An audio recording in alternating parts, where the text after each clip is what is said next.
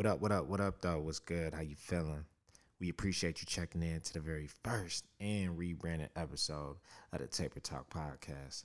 I'm Sir Nonso, and it's a pleasure to have my guys of 10 years plus who also work with me in tech, KO Boomin and No IG Cardi, as my co-hosts, and we bring you these black barbershop conversations to the podcast platform. In this first episode, we're kicking it off talking Kevin Samuels, DMX and addiction, and what it's like being one of the only minorities in the workplace. This is Taper Talk episode 1, for sure. Listen, stop right there a minute. Man goes into a restaurant. You listening? A man goes into a restaurant, he sits down, he's having a bowl of soup. He says to the waiter, come, taste the soup. The waiter says, is there something wrong with the soup? He says, taste the soup. He says, is there something wrong with the soup? Is the soup too hot? He says, will you taste the soup? What's wrong? Is the soup too cold? Will you just taste the soup? All right, I'll taste the soup. Where's the spoon? Aha. Aha. What do you know from funny, you bastard? The young Metro don't trust you. I'm gonna shoot. He was bad in Captain Clay. He bad in Sugar Ray. He bad in that. Who that? The new boy got Mike Tyson. Look like a bulldog. He bad in him too. He done whipped Mike Tyson's ass. He whipped all their ass. God damn, boy, what's that? Some kind of weave or something? It is my natural hair. I've been growing it since birth. Oh shit, what kind of chemical you got in there? I've put no chemicals, only juices and berries. Shit, that ain't nothing but a... Tell me how you want me to cut this. Sir, where can one go to find nice women here? Oh, you got to get out and look. They ain't gonna just fall in your lap. We have been to every bar in Queens. Well, that's where you messed up, son. You can't go to no bar to find a nice woman. You got to go to a nice place, a quiet place like a library. There's good women there. And church is good, girl.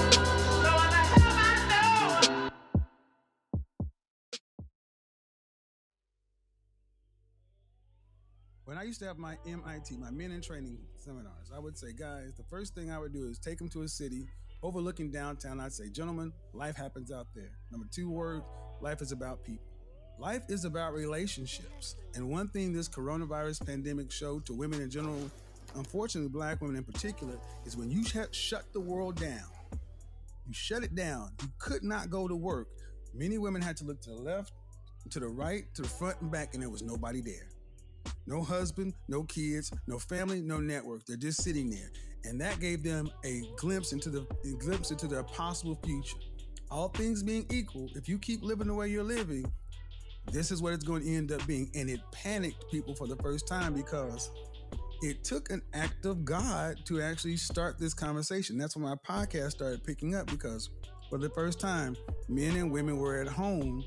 Men have always known.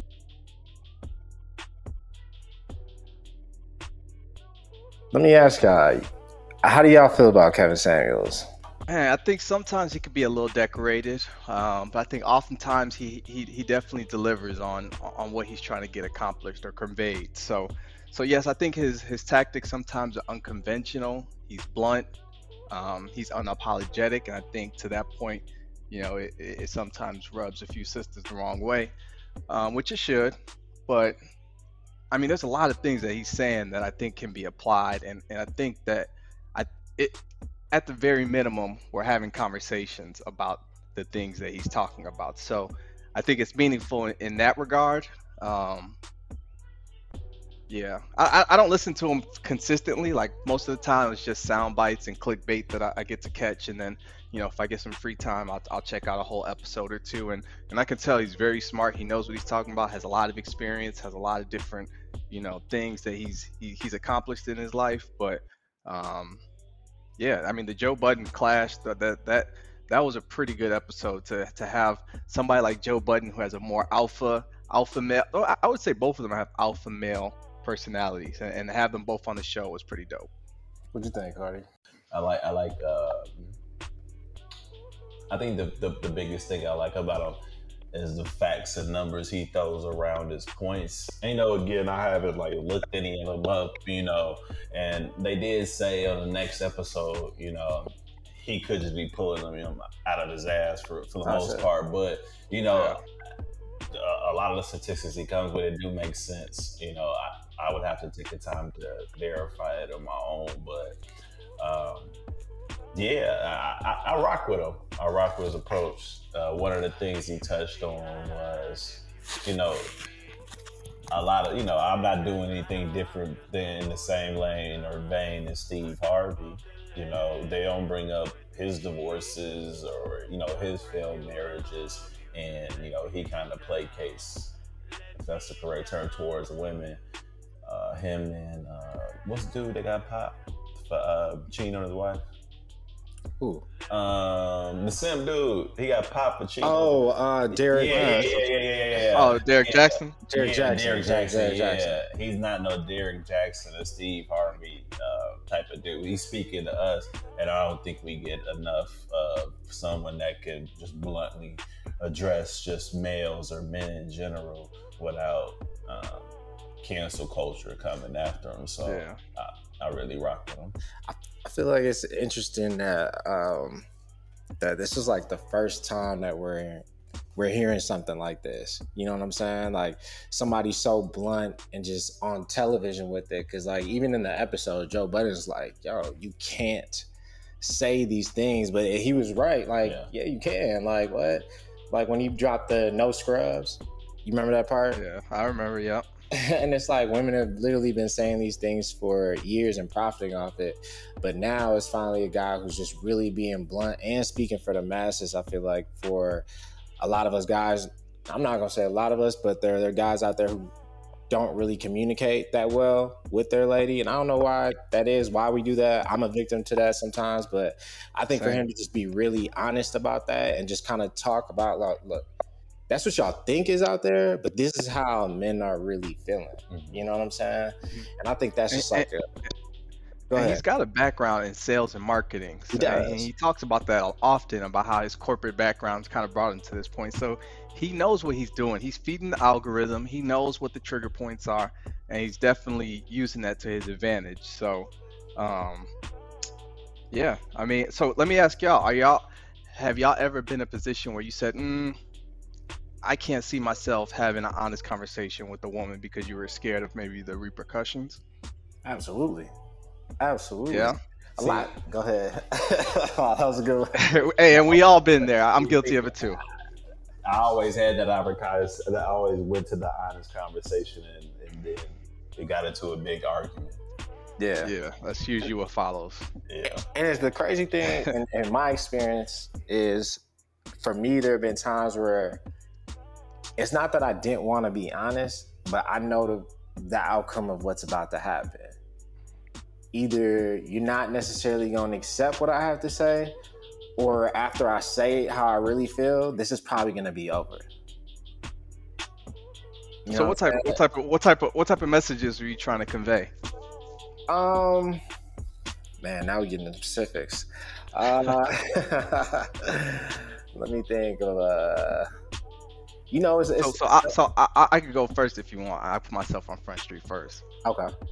So there was a time where I was dating a girl, and she was very religious. She was into church, and I am too. I'm a proud Christian, but I just wasn't as into it as she was, right? And I wanted to have that conversation with her, like, yo, babe, I love God, I love going to church, yada yada yada, but I don't need to go to church every day, right? And I was just so scared to deliver that message because I knew it'd probably be a wrap. Like, it'd probably be the beginning of the end. So I just kind of held my tongue, and eventually things just end up not working out anyway. So it was like, damn, put myself through all that, hold my tongue, and I was unhappy. I was like, what did I really gain out of that? Mm-hmm. Wait, so she was like super devout Christian, but I assume you were having premarital sex with her. Yeah, I was. So it's definitely a double standard, obviously, but I mean, there's, and we're guilty of that too, right? We've got some things that we hold higher than others, but I guess that was one of her non-negotiables in terms of not being fully committed on her time. So, like, what was one of her non-negotiables that was like a conflict? Man, I didn't even know at first, to be honest, because everything was gravy. We was doing everything that like usual millennials are doing around the college time. That's when this kicked off. And it wasn't until like actually after college when when the conversation started to get a little deeper, right? Because we were a little bit more, I guess, mature at that point. And that's when I was like, yeah, I think we're starting to see things a little differently. So I knew it was probably time to change gears. And just staying at the bar late. So to have to all of a sudden just change gears because you want me on your time, that was really hard for me. Wait, talking about, so she grew into it, like this was just like brand new. I mean, she was always, a Christian believer, but I think as she continued to go through college, mature, go through life events, I think she got to a point where she really wanted to like really pursue this like full time. So she wanted me to be just as invested. So let me ask y'all something. I think another popular conversation that I have a lot of my female friends is just the idea of, why isn't my guy treating me right? And sometimes when my girls, and I say girls loosely, as like girlfriends, when they hit me up and they go, yeah, homegirls, right? They telling me their situation almost all the time. Let me know if y'all relate to this. Almost 9 times out of 10, I can relate to what the guy's either thinking or what his motive is, but I can't give the game out because it's still the guy code, You still got to play by the code. So how do y'all handle that? Like just kind of tiptoeing around the subject, but also having your girl's best interest at heart. Man, I'm not gonna lie. It depends on who the girl is I'm talking to, right? Like if it's a friend of mine, like a really close friend, I'm just gonna have to tell him like he's not really messing with you.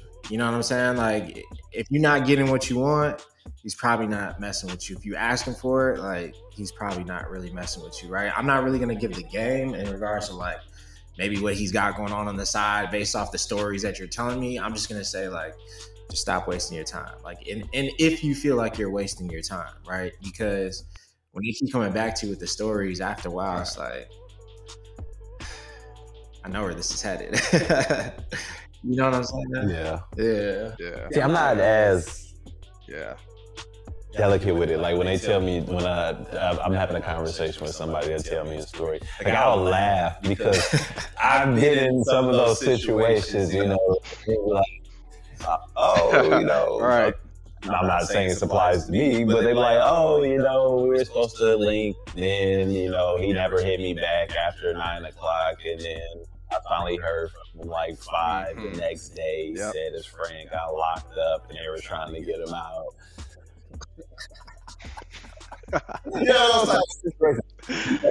And I'm just sitting there with the straight face, like, okay. It's kind of funny. So, I mean, it's delicate, though. It's delicate. All right, let me ask you this on the flip side. So what about when it's like, when a lot of the decisions or how she's thinking is really influenced by a lot of her friends? What do you mean? Break it down. Break it down for me. Okay. So, like, you ever been in an argument with your girl or whoever it was that you're dealing with at the time, and then they go reference like, well, I was talking to my girls about it. And it's like, all of your girls are single. Like, you know what I'm saying? Y'all ever dealt with that before? Yeah. All the time. Always. He said every day. I think that's how I think when I think about Kevin Samuels, I think that's kind of what it ties back to, where it's like y'all getting the advice from the wrong people. You know what I'm saying? Like, like hear it from a man, but then you get these women that come on here and they're just like not really wanting to listen. And I think that's the part that, at least for me, that frustrates me. Yeah. And I be trying to get free game out too sometimes. I'll be like, yo, maybe you should try this, maybe you should try that. But ultimately, obviously a woman's girlfriend is going to have that stronger tongue. And I think sometimes they decide to take that advice. And at that point, it's like, hey. You know what? Since we're on this topic, I'm going to tell you something that peeves me. Have you ever been in a situation, and again, I'm not saying this necessarily applies to me, but have you ever been in a situation where you were dating a girl, you were rocking with a girl, she only got to be your girlfriend, but you were rocking with her, talking to her, or whatever. And, y'all went through y'all tribulations, trials, tribulations, or whatever. And she has a best friend or a friend group that was saying, no, don't fuck Kale.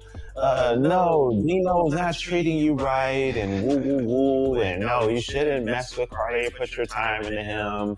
But then they themselves have a male buddy who will do the same thing and act the same way, maybe even worse with the girl, but they just want to steer them towards him because he's more palatable for them.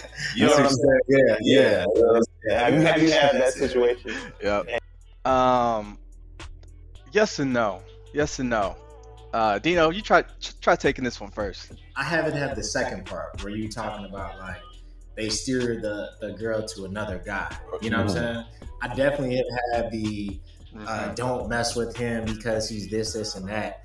But at the same time, it's like if I'm showing you what's in front of you, like what are they talking about? You know what I'm saying? Like I'm doing everything that like I say I do. Like, you know, I'm not lying to you or anything.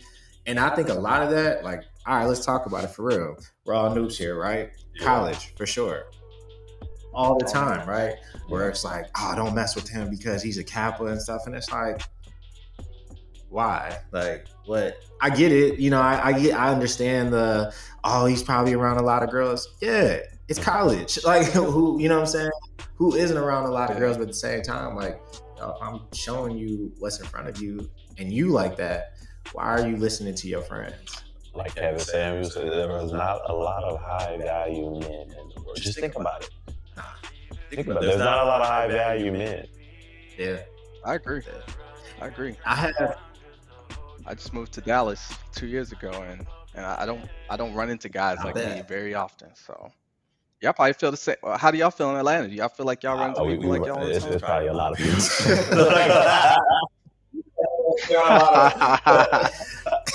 Everyone's rich in Atlanta. Everyone's rich in Atlanta. It's crazy. But it's crazy because I feel like that changes the dating aspect in Atlanta a little bit because men really have the options to choose. You know what I'm saying? So if you don't want to deal with something, like, unfortunately, you just don't have to deal with it. Like, you know, and I get it that you're this a high valued woman as well too, but if there are things that I don't agree with and I don't like and you're not willing to change, well, I mean, I'm just gonna jump out there. Not every woman is a high value woman. Not at all. Yeah. But if you ask them though, and you ask them to rate themselves, what are they gonna rate themselves? Well, some of them were honest, like in the video. So I'm a 5. But I think he broke that. Yeah, I was like, dang, super honest. She was like, without makeup, I'm a 4. With makeup, I'm probably a 6. I'm like, dang. You know what's crazy? I find it funny when he's like, I want you to rate yourself and don't say 7.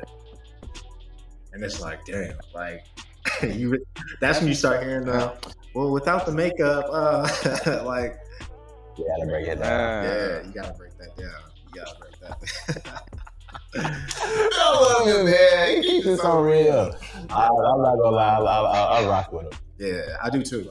We need somebody that speaks for us. That's why. You know what? When they put those allegations against him, he's gay. Well, and there's nothing wrong with, being gay. I'm not saying that. But they put those allegations, he's gay. They try to diminish and scare her. He was divorced and, they always trying to take the joy from us. Like our one, the person out there on the front lines for us, for all the men, you know what I'm saying? They want to take our idols away from us. Like, let us have Kevin Samuels. I don't think he's that. And if you listen to him, he's literally. I like that he doesn't hide. I like he doesn't hide from the smoke though, because anytime there's allegations or something, he addresses it either on the next show or as soon as he can. So, because his fight is not a popular fight. I mean, he's taking on a huge load every week when he runs his shows, and I don't know if I'd be as ambitious about it as he's 50 though, so he can talk. You gotta respect. Yeah, he already lived a decent life. Well, I wanna kind of switch topics a little bit, kind of go into something. I think over the last 2 weeks it's kind of been tough for us for real. For one of the recent ones with DMX passing. Yeah. And I want to just kind of bring it up because I feel like, with his situation and addiction was huge. And Cardi, you were the one who brought that up to me. And I wasn't even really thinking about it at the time. I was more so just like in the shock factor, like, damn, we just lost another one. You know what I'm saying? Yeah. Yeah, it was. I'm on that. Oh no, I was gonna say it just feels like this is different. Yeah. It was just crazy because you know what I'm saying. Everybody pretty much that knows about DMX or lightly followed him, they knew about his struggles with addiction, and I was seeing a lot of the think pieces on like different blogs. I'm not on Instagram, so I don't know. I couldn't tell you about that, but I would see just different blogs and stuff. Kind of reporting on them, and I didn't see anybody really focusing on the addiction part of it, and that's crazy. You know what I'm saying? Even from that story he shared with, I don't know what interview, I think it was Tyler Quali. He was on this podcast. He talked about how, his mentor at the time tricked him into basically smoking crack, when I think he was like 13 or 14, and how that kind of like, I'm not gonna say spiraled because, he did end up becoming like, successful and everything, but, he went through some stuff at a young age. And he was in and out of jail, he was locked up, he was on the streets thugging. Yeah. And I don't know, it's just even right now, you know what I'm saying, like with the opioid crisis and everything, how addiction is kind of it's more of an emphasis being put on it now, since it's been more prevalent in a certain demographic, when before, during like the crack epidemic, it was kind of like brushed off. But it's just it's really sad that that type of addiction at an early age, even you get all this money, you get at the peak of your particular field, like in rap. You know what I'm saying? I was like 9 in '99 and 10 in 2000, so I remember DMX, but I can't speak to like the impact he had at the time. You know what I'm saying? Because I was so young. But when they would say, he's bigger than Hov, which is crazy because Jay-Z's like, the biggest person from rap. But I don't know. I didn't like how nobody really wrote like a think piece or article and kind of delved into that. They kind of glossed over it. They'll talk about like when he his addiction, not addiction. They'll talk about how he got. They might mention that how he got slipped at when he was 14, but they don't really like delve into it. Unless it's like in like a mocking sense, he was a drug addict, he was this and that, but you know what I'm saying? Like he was high in trauma, and he was using that to get over those traumas. And I don't want to come off as a hypocrite because we've all dabbled or something before, but I just thought that was interesting that no one chose to focus on that one thing. But it kind of, I'll wrap it up. It kind of makes me think, because I had a conversation with a couple of my homies. We had a conversation, and when he was just in the hospital before he even passed away, he was like, "Damn, prayers to X," And one of the things we was talking about was like, damn, like how much sympathy can you give somebody that repeatedly falls into that? And I'm not gonna lie, it kind of hit me. Like I wasn't like, what do you mean? I was kind of like, damn, you're right. Because on one, this before he passed away, of course. On one hand, it was like, damn, he slipped again. You know what I'm saying? Like, damn, you gonna keep, doing this to yourself. Yeah. You know what I'm saying? But on the other hand, it's still, you want to have that sympathy to somebody, because we all deal with, our traumas and our adversities. Some people could just go to the gym. Some people go for a run. Yeah. Some people just, they binge. His vice was crazy. Yeah, so his vice was crazy. Yeah, that's just crazy. So I want, what I wanted to get. What are y'all thoughts on, like, Gino? How do you feel about his death? Yeah, bro. Honestly, that story that you just told, somebody said the same thing to me, because I was like, damn, like, he was still in the hospital. I was like, wow, man, like prayers to him and stuff. And he was like, yo, my homie was like, yo, check this out, man. Hey, bro, you get up every day to go run. You just told me yesterday you're not about to eat this fried chicken because you about to have a salad. And he's been doing this for years. Like, what do you expect? You know what I'm saying? And that just kind of clicked to me, where it's like, man, you talking about taking care of your body, but for him, his vice was just, to me, just on a whole nother level of like, that was what he went to to help his pain. And you talk about his pain from an early age, from when his mom left him. You know what I'm saying? And I don't even know what that could even feel like with you. And it's not like a parent passing, right? Like I've dealt with that. But when you're talking about your parent leaving you, like, you know what I'm saying? At that early age, and he's like witnessing it, like it was in front of him, right? Like it wasn't hidden from him or anything, right? So to me, that it's sad, but the addiction portion too. I was also thinking just like if I had a friend who was addicted to something, like how would I feel? Like, when do I know my effort is enough? You know what I'm saying? Where it's like, yo, I've really tried. You know what I'm saying? Like, I really did try. And that was the part to me where I was like, I'm pretty sure people tried. You know what I'm saying? Like, and that was something that I was like, I'm pretty sure people tried, you know? Yeah. What about you, Kid? You think his family and friends tried all they could? So. Yeah, I think so. Even from a cynical view, I think they did, because you wouldn't want, to fuck up the bag. You would want your cash cow to overdose. You know what I'm saying? So from a cynical, I definitely think they at the very least wanted to keep him alive while he was producing for them, producing revenue. So, I agree. And I didn't follow DMX on the recently or anything, but I would definitely see the noise that he was making, especially like the verses that he did, and I think I saw him on a Drink Champs episode, and just hearing him and talk, and just some of the spiritual elements that come with DMX. I'm just like, man, what a dope dude, But man, my heart was broken when I heard that I think that they called it a heart attack, and it was linked to a drug overdose. So that was confirmed. Man, my heart was from the reports I'm seeing. I'm looking at a CNN report, and they're saying it's labeled a heart attack. So real time. But I'm a real journalist. I got Google. So, but yeah, man, it's definitely worth a bigger conversation, especially in our community, because now this is, I mean, most before DMX, that I think the most notable one before that was Juice WRLD, right?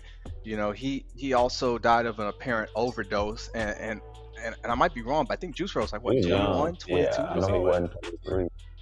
Man, and he was at the peak of his career, and it's crazy because I asked you guys, like, do you think the family and friends close to X did all they could, and I tend to agree with you guys. I think they probably did do all they could, but at that point, when you have essentially a former superstar, a former celebrity, they're unfortunately sometimes stuck in their ways. You can't tell them much. But in the case of Juice WRLD, I don't know the answer, but I'm wondering if the guys around him can now look back and say, did we try all we could to make sure that our cash cow doesn't go down? I heard so because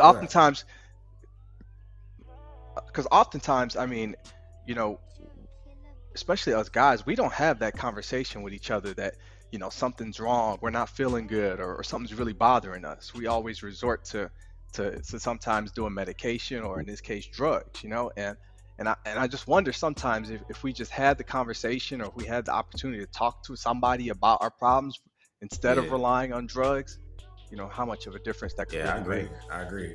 I was thinking about it because with the Juice WRLD situation, and please correct me if I'm wrong, he also too, like, they got like pulled over coming off a plane, and he had to, was that correct? Yeah, I don't know though, because I seen but I seen Dibby do a Vlad interview, and he kind of said that it was more to it, like he didn't really take all those at once and overdose like in that manner. I don't know what really happened, of course, but he kind of said that those reports that came out, it was a little bit more to that. Yeah. So I don't know. I think, and that to me, when I heard that story though, I was just thinking about when you compare that to the DMX situation, DMX being much older, you know what I'm saying? And he was just so young, and the people around him, it's like, man, it's like those drugs got to him really quickly. You know what I'm saying? Like, really quickly. Like, think about DMX, he was like 50. So that's all. Yeah. That's more than twice this man's life. You know what I'm saying? It's just like, man, these days, kids, it seems like kids are just getting to them. Also, I can't even say maybe faster, but I just wonder what the difference is. And you know what I'm saying? Yeah. And it makes me think too, where it's like, wow, if these kids are really doing that right now, like to your point, Carol, like why are we not having these conversations? Like, yo, what's going on? How you feeling? You know what I'm saying? Like, what's really, how you really feeling today? You know what I'm saying? Instead of having to rely to the drugs and stuff like that, because it's like, could that have been prevented? Yeah, hopefully. I'm making you about to go. No, I was just saying I agree. I mean, I think sometimes, like, I think we all know people around us or close to us that we suspect might be, using drugs, but it's not, I acknowledge it's not an easy conversation that you can just approach somebody like, hey, are you on drugs? Are you high? But I think at some point, especially the trajectory of, where we're going as a culture, I think, at this point, pulling your homeboy or your homegirl to the side and just be like, yo, are you okay? I think that could possibly be the difference between, saving somebody's life in some of these fatal cases that we're hearing about. So yeah, I agree with you, Dino. I think just worth the conversation. We need to stop being so prideful, you know what I'm saying? And stop acting like everything's okay and like we don't go through real shit every day, because we do. Man, it's crazy shit out here. So to have somebody, a brother, a sister, somebody, a professional therapist, talk to somebody, and I guess that's all I can say about it. I'll play devil's advocate to kind of further this conversation. I'll share with you about, I'd say, about like five, 6 years ago. I used to mess with. Can we have these kind of talks? Let's take for talk. Yeah, go ahead. Okay, I used to mess with. We can always edit later. Because the audience we're yeah. I used to mess with, when I was around, the 23, 24 range, and I had met somebody, I'll never forget. I met it was this dude, real cool dude. He was cool, one of my cousins. I had met him probably for the first time in May. I think Father's Day is like mid-June, right? Something like that. Okay, so I met him in May. And, he was real cool. He took care of me, you know what I'm saying? When I went out there, boom, I flew back to Atlanta. A couple weeks later, like literally 2 or 3 weeks later, I went out there again. Within like probably 3 or 4 days later, I had got the news that he got killed in the shootout. And it was crazy to me, and he hit me hard because, I didn't know him like extremely well, have a crazy bunch of interactions with him. But that was like the first time in my life where it was like, I was just with somebody, literally. I was just with somebody, and a couple of days later, they not here, and on some, especially on some street shit, that was crazy to me, and it just. Why especially? Why especially? Why was it crazy? Why especially if you think about some street shit? Why would it be especially crazy to you? Well, that was the first time that I encountered something like that. That was the first time I encountered something like that, where it just hit me personally, where you're with somebody. And on top of that, usually I would stay out there for a couple of days, but it was just these last couple times, I'm in and out. So it was like, damn, not only did he pass away like this, if it was like a time like previously, I probably would have been in the same, we would have been kicking it, I would have been with them pretty much. You know what I'm saying? Because I would usually stay like a week out there, several days. But these few times I was just, in and out. So that just impacted me. So when went back to Atlanta around time, a lot of stuff was going on that summer. So I was kind of medicating myself, you know what I'm saying? I'm not gonna get into what it wasn't crazy, but I was like messing with. And so I can see, you going through something, but people with you, your everyday people with you, your homies, they, they not knowing, to the extent that all this is going on, you know what I mean? Because, I was still functional, I get up, go to work, I do my thing, but I was speaking and geeking on the side, you know what I'm saying? And it was getting to a point where I was like, I gotta kind of slow down, I gotta chill, because I just saw certain things being affected. What'd you see? Like, what'd you notice? What was the first time you was like, you know what, this might be too much? What was the first time? Yeah, it was a couple times. Actually, the like previously, years previously before that, I was supposed to pick up my cousin from he took the Megabus. I had bought him a Megabus ticket to come out here. He was gonna just come chill with me for a little bit, clear his head. He ended up moving, but I was supposed to pick him up that night.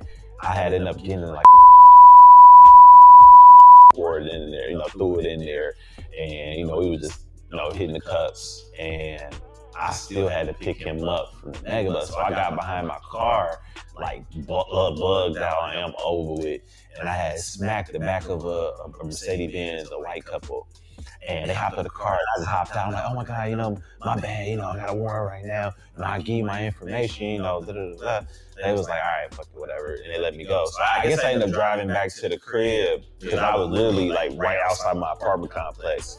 And I woke up in the morning, and I just thought it was a dream until I went outside and I seen the mark on my truck from the accident, and I seen like a business card the man had gave me. So I'm like, damn.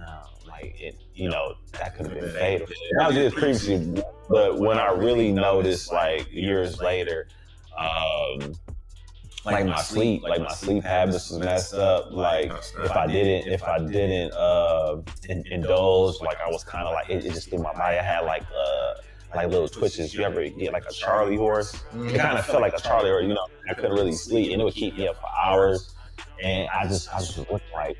Yeah, spasms, and I was like looking like, man, this is so I had to chill. Yeah, that's right. So I just. So, bro, so if I could ask you, would you say for you it's just like a social thing, or were you saying you were masking something underneath? Well, it was a social thing at first, but as far as with the I think I was masking stuff as I had a lot of stuff going on. That kind of after that situation, after Fool had passed away, in that manner, it kind of was like, damn, what I'm saying? Well, do I even want to go back out there? Because it was profitable for me to go, out there, come back. I'm like, damn, do I even feel comfortable doing that? What I'm saying? I can't believe this happened to him.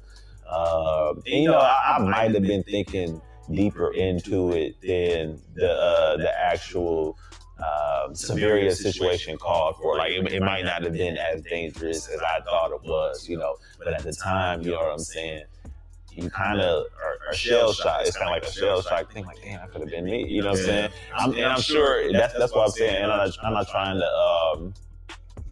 trying to put that and compare that to what goes on with some of the kids and youth in Chicago that be off of pills, you know what I'm saying? But they go through, certain, they get shell shocked by certain events, you know what I'm saying? Like you might be with your best friend and then boom, he's dead like a week later. You know what I'm saying? How do you get over it? How do you cope with that? Shell shock to be shell shock, no matter the severity it is to somebody, you know what I'm saying? So let me ask y'all this. Any of y'all go to therapy? Yeah, I go to therapy. Yeah, I go to therapy. Yeah, I think it's something that we don't talk about enough in our community, for real. I made sure I had to get my mind right too, because everybody ain't perfect. You know what I'm saying? And it's like I never wanted to be somebody that had to go to a vice that was gonna solve my problems. Like, not that I couldn't relate, but I have a very addictive personality.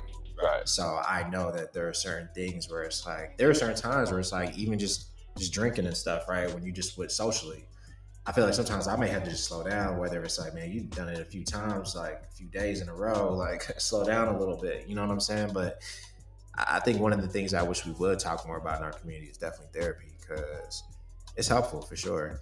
And I started seeing that, and I'm not gonna lie, like I was gonna ask you, Caleb, when the first time you started going, but for me, I know when I first started going to therapy, it was when I heard Charlamagne's book. That's a good book. Yeah. And he started talking about therapy. I'm like, damn, he went through some crazy stuff in his time period. And it was kind of a little bit relatable to me, where I was like, okay, let me give it a shot when I get the opportunity to go to therapy, right? But then when I got to my first tech job, and I started seeing white people start taking off and like, yeah, I got to go to therapy today. And I'm just like, oh, like y'all really doing this, like for real. Mm-hmm. So then I started asking them, like, how often do you go? Oh, once a week, I can't miss it. It's like once every other week, oh, I have to be there, you know? And it was like, Yep. Like mandatory. Yeah, and they were taking it really serious, and it was something that, like, I know we don't talk enough about in our community. So I was like, let me give it a shot and see. But it definitely helped because you had this person that was impartial to any situation that you have, and you can just kind of freely talk and kind of get those things out there, right, without being judged. So I don't know. That's why I was going to ask. But Kale, for me, so to be honest, man, I just started going to therapy probably about a year ago, honestly. You know, I'd always heard about the benefits of therapy, and you know, I think out of ignorance, I subscribe to the ignorance of not knowing what I know. So I also subscribe to the stigmas of going to therapy, that something was wrong with me, and that, you know, I needed to talk to somebody. I was a crybaby, if you will, and I thought that's just how it was when you're supposed to go to therapy. But you know, just talking to a lot of my friends, they were just telling me about all the benefits, and like you said, it got to the point where they were like, yo, this is a mandatory appointment I have with my therapist every week. I can't miss this for anything. And they were talking about it almost on the same level as going to church or doing something that really reinvents you spiritually. So I tapped in.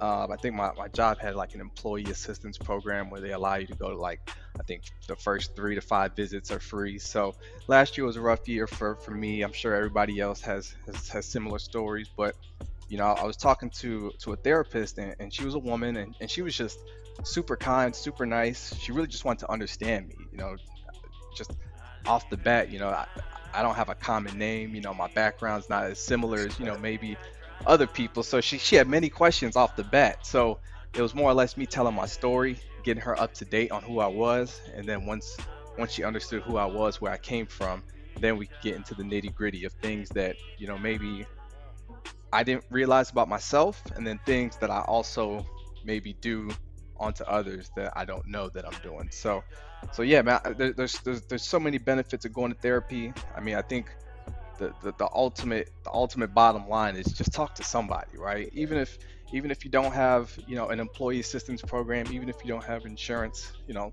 call somebody, call your brother, call your sister, call your friend. I mean, we got to get to a point where we normalize talking to each other and not judging each other, and also just giving a damn, right? I feel like sometimes we just don't give a fuck about each other, and that's starting to show itself. So I guess I want us to get back to a point where we just really just bond and we help each other out, because, you know, we've all been there, and sometimes all you need is that helping hand, you know. So what do you guys go to are you guys going to do, like, what's the nationality of your therapist? I was going to ask. Okay, go first. What's yours? You said you got a woman too, right? Yep. I have a woman, and she's Caucasian. I had a woman, she's black. So what's it? Do you feel comfortable talking to a Caucasian therapist? Is a strong black king? Yeah, that's a good question, and I have this conversation a lot. So I'll answer your question, Cardi, but I'll say this. You know, if you're listening to this and you need to go to therapy, you know, if you feel like you're at a point where, you know, you might do something fatal to hurt yourself or others, you need to talk to anybody you can, whether that's dialing, you know, a professional help number or seeing somebody that can help defuse the situation. Okay, so we understand that we're past the race barrier. You know, if you need help, you need to seek that in any form. Now, in my case, you know, I was so new to this, and bros, I'm still very new to it. Again, I've only been going to therapy for a year, so there's still so much I can learn. That's a year. But at the time, a year. That's a good amount of time. But that's not a lot compared to it. It is. But we'll talk about this next. Yeah, it's a lot, but you know, I mean, so you know, I'm not as consistent with therapy. Sometimes I miss some weeks. Sometimes I have to reschedule. So I'm not at the, you know, mandatory 1 week, 2 week minimum yet. But the times where I do go, they're super impactful. I like the fact that she, you know, the therapist I see, she doesn't know anything about me, or she didn't at the time. So I had to really uncover myself, which really made me open up and be vulnerable, which I learned is something that I don't like doing. I don't like being vulnerable. I like being in my comfort zone. So she's very creative. She's very smart. She has an Ivy League degree. So, I mean, she knows what she's doing. She's very tactful, and she gets me to open up and just talk about different things that I'm going through and experiencing, and really elaborate on why I feel the way I feel. So I've also seen a black therapist, and it's been amazing. You know, it really just, at the end of the day, it's who does it for you, right? Who gets you that closure and peace that you need. And right now, I think I have a therapist that's doing that. Same, bro. I've been going for, I started going December of 2018. So what, it's a little bit over 2 years now? Yeah. Yep.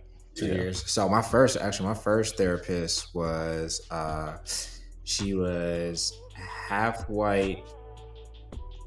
She was half white and like 25% Pacific Islander, 25% black. And when I started going to, initially, I was like UK, where it was like, I felt like I always had to explain where I was coming from for a long time. And it was good to kind of get that stuff off. But then I started to realize it's like, I'm just explaining like where I'm coming from. And it's not necessarily all the way helping me yet to like solve my problems.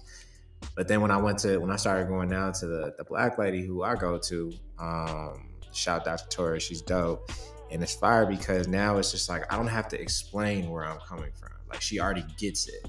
You know what I'm saying? Like she already just understands like when a shooting would happen, right? You know, when a shooting would happen, I'd have to explain to my therapist, like, yeah. Talking about Dante, right? No, because this was before. This is before when I had before my. Okay.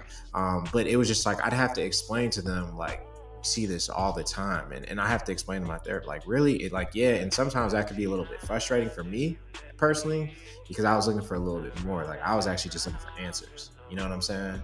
And it was like I had to kind of like set the scene up first, and then like by the time we set the scene up, the session was already over. You know what I'm saying? Yeah. But now, you see what I'm saying? Yeah. But now it's like when I'm talking to her, like the next time I talk to her, she's probably going to straight up ask me like, "What are your thoughts on the killing?" You know I want to piggyback off of that. Yeah. And I want to ask KO a question. Go ahead. All right. So look, with all these murders, you know, and all the police brutality and everything, I know you deal with that. Like we all deal with it. You know, we all are. You know, we see it on the news, we see it on our phones. And you know, you do have a therapist. That's a Caucasian therapist, a white woman. Mm-hmm. I know it can be sometimes hard. You know, you're intaking all of that information, and you still have to go to work. You still have to, you know what I'm saying, do your job.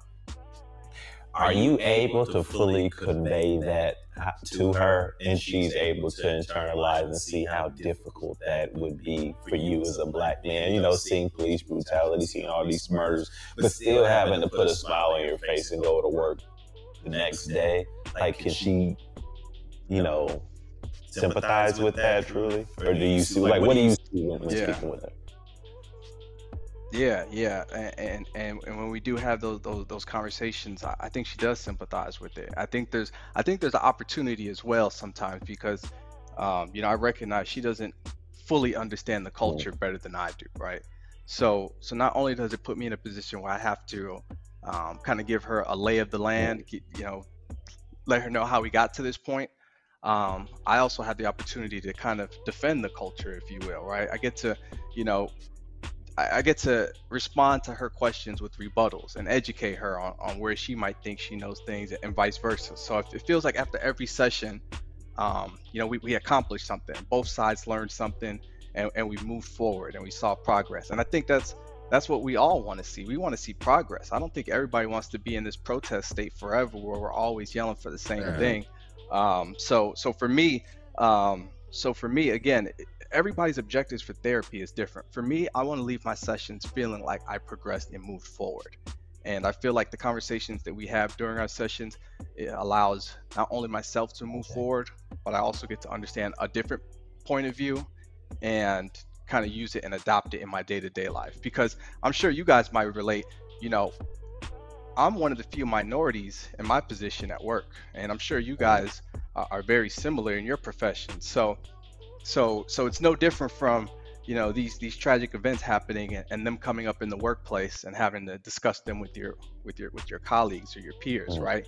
Oftentimes you're the only one, and you have to have that discussion, and you don't want to be the sellout, but you also don't want to be the token either. So it's almost like that same type of structure, but you know, it's something that I think is just rewarding, right? Because I'm not just anybody. You know, if you're gonna talk about the culture, especially me and my upbringing, my background, you know, you better come with it and you better know what you're talking about. Otherwise, I'm going to educate you. So again, for me, the objective of being able to move forward every meeting, or every session, and saying that I became a better man, I think that's what I need, and that's what I get. That's what's up, man. I want to talk more about that only one conversation, right? Because obviously we just had a recent killing with Daunte Wright, and it's like, how do you continuously go back into work and put that smile on your face, right? Like nothing just happened, right? And I'm gonna say something that I thought about just today, like, and I noticed this. The pandemic and working remote and working from home has made being the only one so much easier. So much easier. Yeah. I couldn't imagine being in the office last summer when all that stuff went down.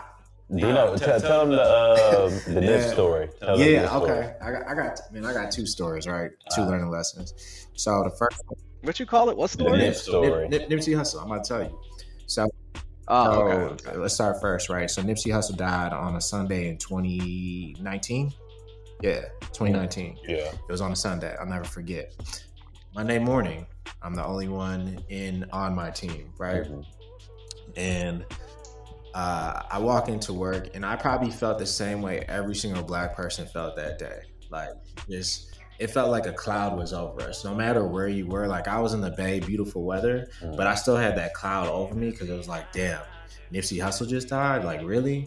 You know what I'm saying? So that feeling, I know all Black people know what that feeling was and what it was like to go into work that day. So that very next Monday, I'm sitting with my team in our typical 10 a.m. meeting, right, when you have your whole team. And that day specifically, I was not as, let's say, chipper, right? Like I wasn't my normal self. I wasn't as talkative or smiling like I usually am in the office, right? And somebody called it out during the meeting. Like, we were kicking the meeting off, and, that's when everyone's, oh, how was your weekend? Things of that nature, right? And someone was like, Dino, what's going on? You don't look too good today, or you don't, it seems like something's wrong. I was like, yeah, man, I just had a rough weekend. Nipsey Hussle just died. And the girl was like, isn't that a gangster rapper? And the first thing I was like, well, he created a STEM program for Black kids in Compton, California, and really provides back to his community, and also as a businessman as well too, and teaching people how to own their own business. But yeah, that's the person who just died yesterday, right? So when that happened, it really made me start thinking about, like, Black Lives Matter. Did his life matter? Because he was, quote unquote, a gangster rapper when I heard that, right? And it's like, damn, like, if I was working from home, I probably wouldn't have had to hear that. You know what I'm saying? Like, camera would have been off, but it was just like such a surreal moment where it's just like, damn, this is what it feels like to be the only one, and have to be the only one to have to feel this sort of pain today on a Monday, and everybody's coming into work excited. You know what I'm saying? And I wasn't excited. Like, I was not excited to be there that day. You know what I'm saying? And it was just like, for her to say something like that was just like, I had to think to myself, like, so some people really don't think all lives really matter, especially Black lives. You know what I'm saying? And that to me was just like a really surreal moment, right? But then the second thing that I wanted to touch on too is just like, how many more of these do we have to keep going through? And being the only one. Like, let me ask y'all this: how do y'all deal with this? You know what I'm saying? Like, so with you're talking about the Daunte Wright situation specifically? Nah, let's go back to only one. Just being the only one. And the only one. Okay. Man, like I said, so Dino, let me say this. I totally agree with what you're saying, but don't you sometimes feel like you're in a position though to be able to at least respond on behalf of the culture, right? I know you're the only one. I know it's uncomfortable. I know it's not. But isn't it? I don't know. Or you mean like respond? Because I thought that was response. Do you mean like respond as in like educate them? Yeah, absolutely. But you have an obligation, because if you don't speak up, nobody else in the room is going to speak up. So don't you feel like educating them? Exactly, and that's what I was. That's a part too where it's like, that's why it's so frustrating being the only one, because I feel like that is always my job.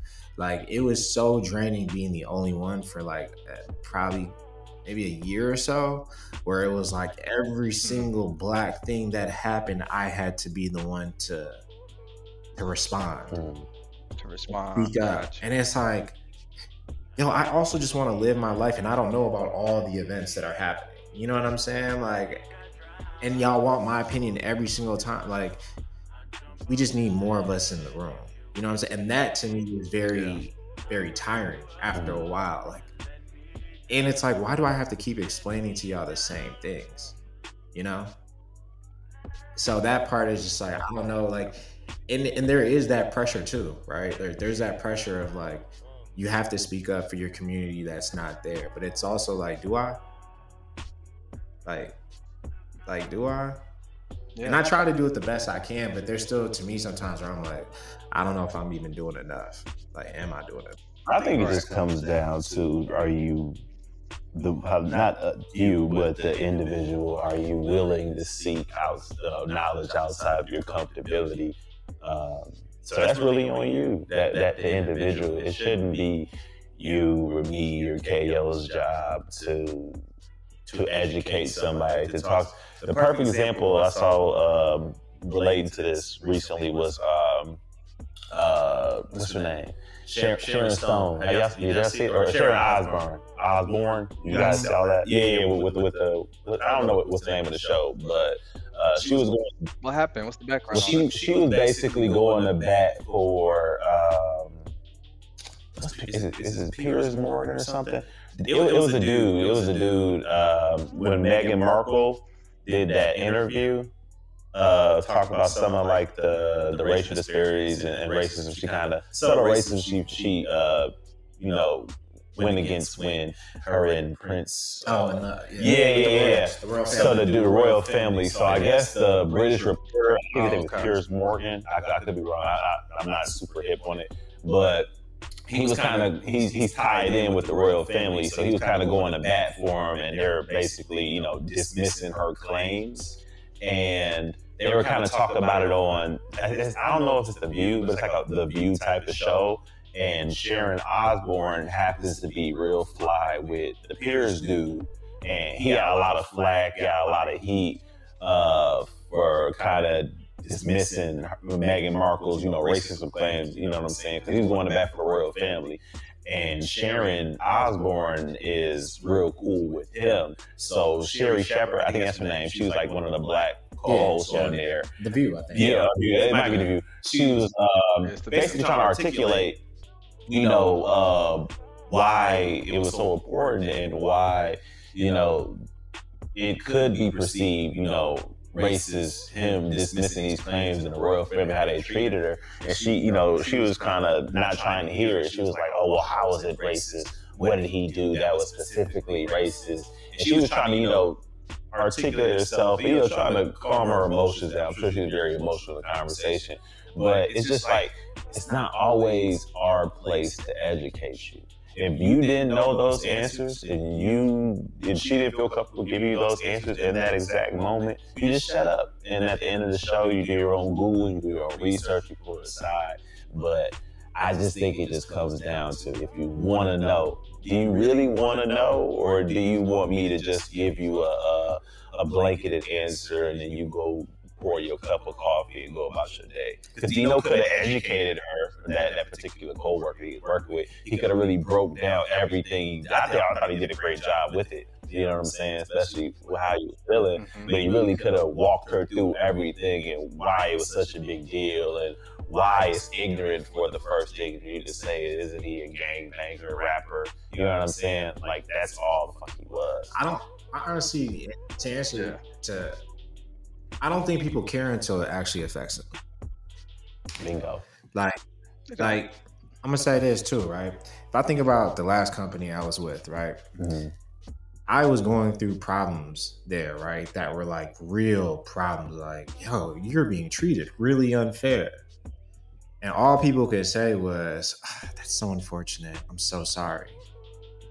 But then when I leave, that's when it felt like people were trying to like really stand up for me, right? And it almost felt like it's like when somebody dies after George Floyd died, that's when people were like, oh wow, we're actually really seeing this now.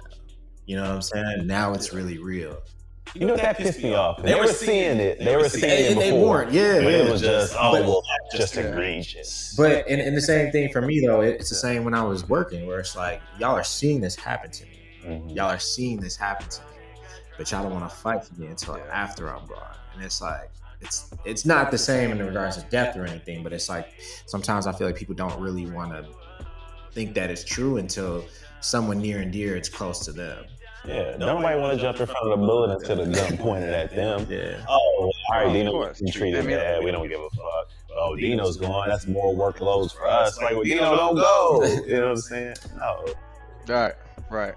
And that situation sounds very similar to even the Colin Kaepernick situation, where, you know, he essentially, in my opinion, you know, he took one for the team, for all of us, and he got sacrificed in order to move an agenda forward that, you know, the NFL at the time didn't want to have to address. You know, years later, now we're looking back like, wow, all Kaepernick did was take a knee for justice. You know, it wasn't about the flag, it wasn't about the troops. And I think most recently we saw a video of a troop being harassed by police officers with the lack of respect. And this double-edged sword that exists sometimes in the workplace, it's so frustrating because it really does prevent you from being the best you at work. Absolutely. You know, one of my old companies had a mantra, you know, bring yourself to work, bring your true self to work. And I'm like, that's impossible. Oh, that's impossible. They won't. Nah, man. We can't. Unfortunately, we can't. We can't bring the culture to work. Only to a certain extent. Like only to a certain you can extent. only bring it to what's allowed. You know what I'm saying? Like we don't want too much of your culture. We just want enough that's like okay for people to see. But it don't go too far. Don't go too far with it. Like you can't really talk about what you're really doing on the weekends all the time, right? Like it's not. Go stream, you know the vibes, by Ace, Jay, Shippy, my dog, my brother, my homie, shameless plug. Hey, I'm his lightweight manager. Shout out to Jay, man. Ace for sure. Shout out Jay.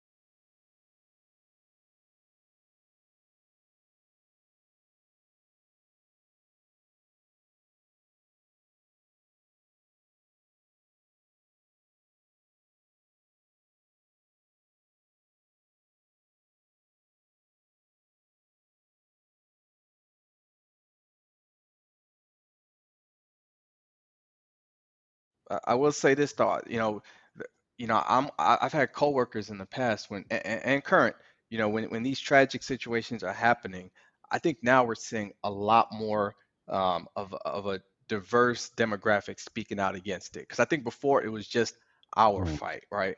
And then most recently we see the Stop Asian Hate movement. So now you got the Asian people's talking about it, and then the Dante Wright situation. I believe he's of a Hispanic descent, right?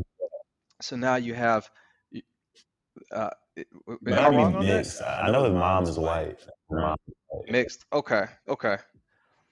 But I've been seeing a lot of support from the Hispanic community, and I think now we're seeing a lot of people just having different conversations in the workplace through different. We have employee resource groups at my job. I'm sure you guys have something similar. So there's always a forum there to talk about it and just educate other peers. So I'm at least glad that the conversations are being had and more often and by different demographics, particularly ones that don't look like us, because that's where we see the change. I agree, bro. I definitely agree. But nah, man, I think this was a fire conversation. We're gonna call this like the first episode for real, for real. Yeah, I think this was a dope conversation. Definitely touched on a lot. But I'm excited to keep doing this with y'all. I appreciate y'all for coming through. Appreciate everybody for listening to the first episode of Taper Talk. We're rebranding things. We're gonna give y'all our opinions, our views on the culture, but with just more sort of that like barbershop feel to it, right? So appreciate y'all listening, and we're gonna kind of wrap things up. Wait, before you cut it off, in a true barbershop like manner,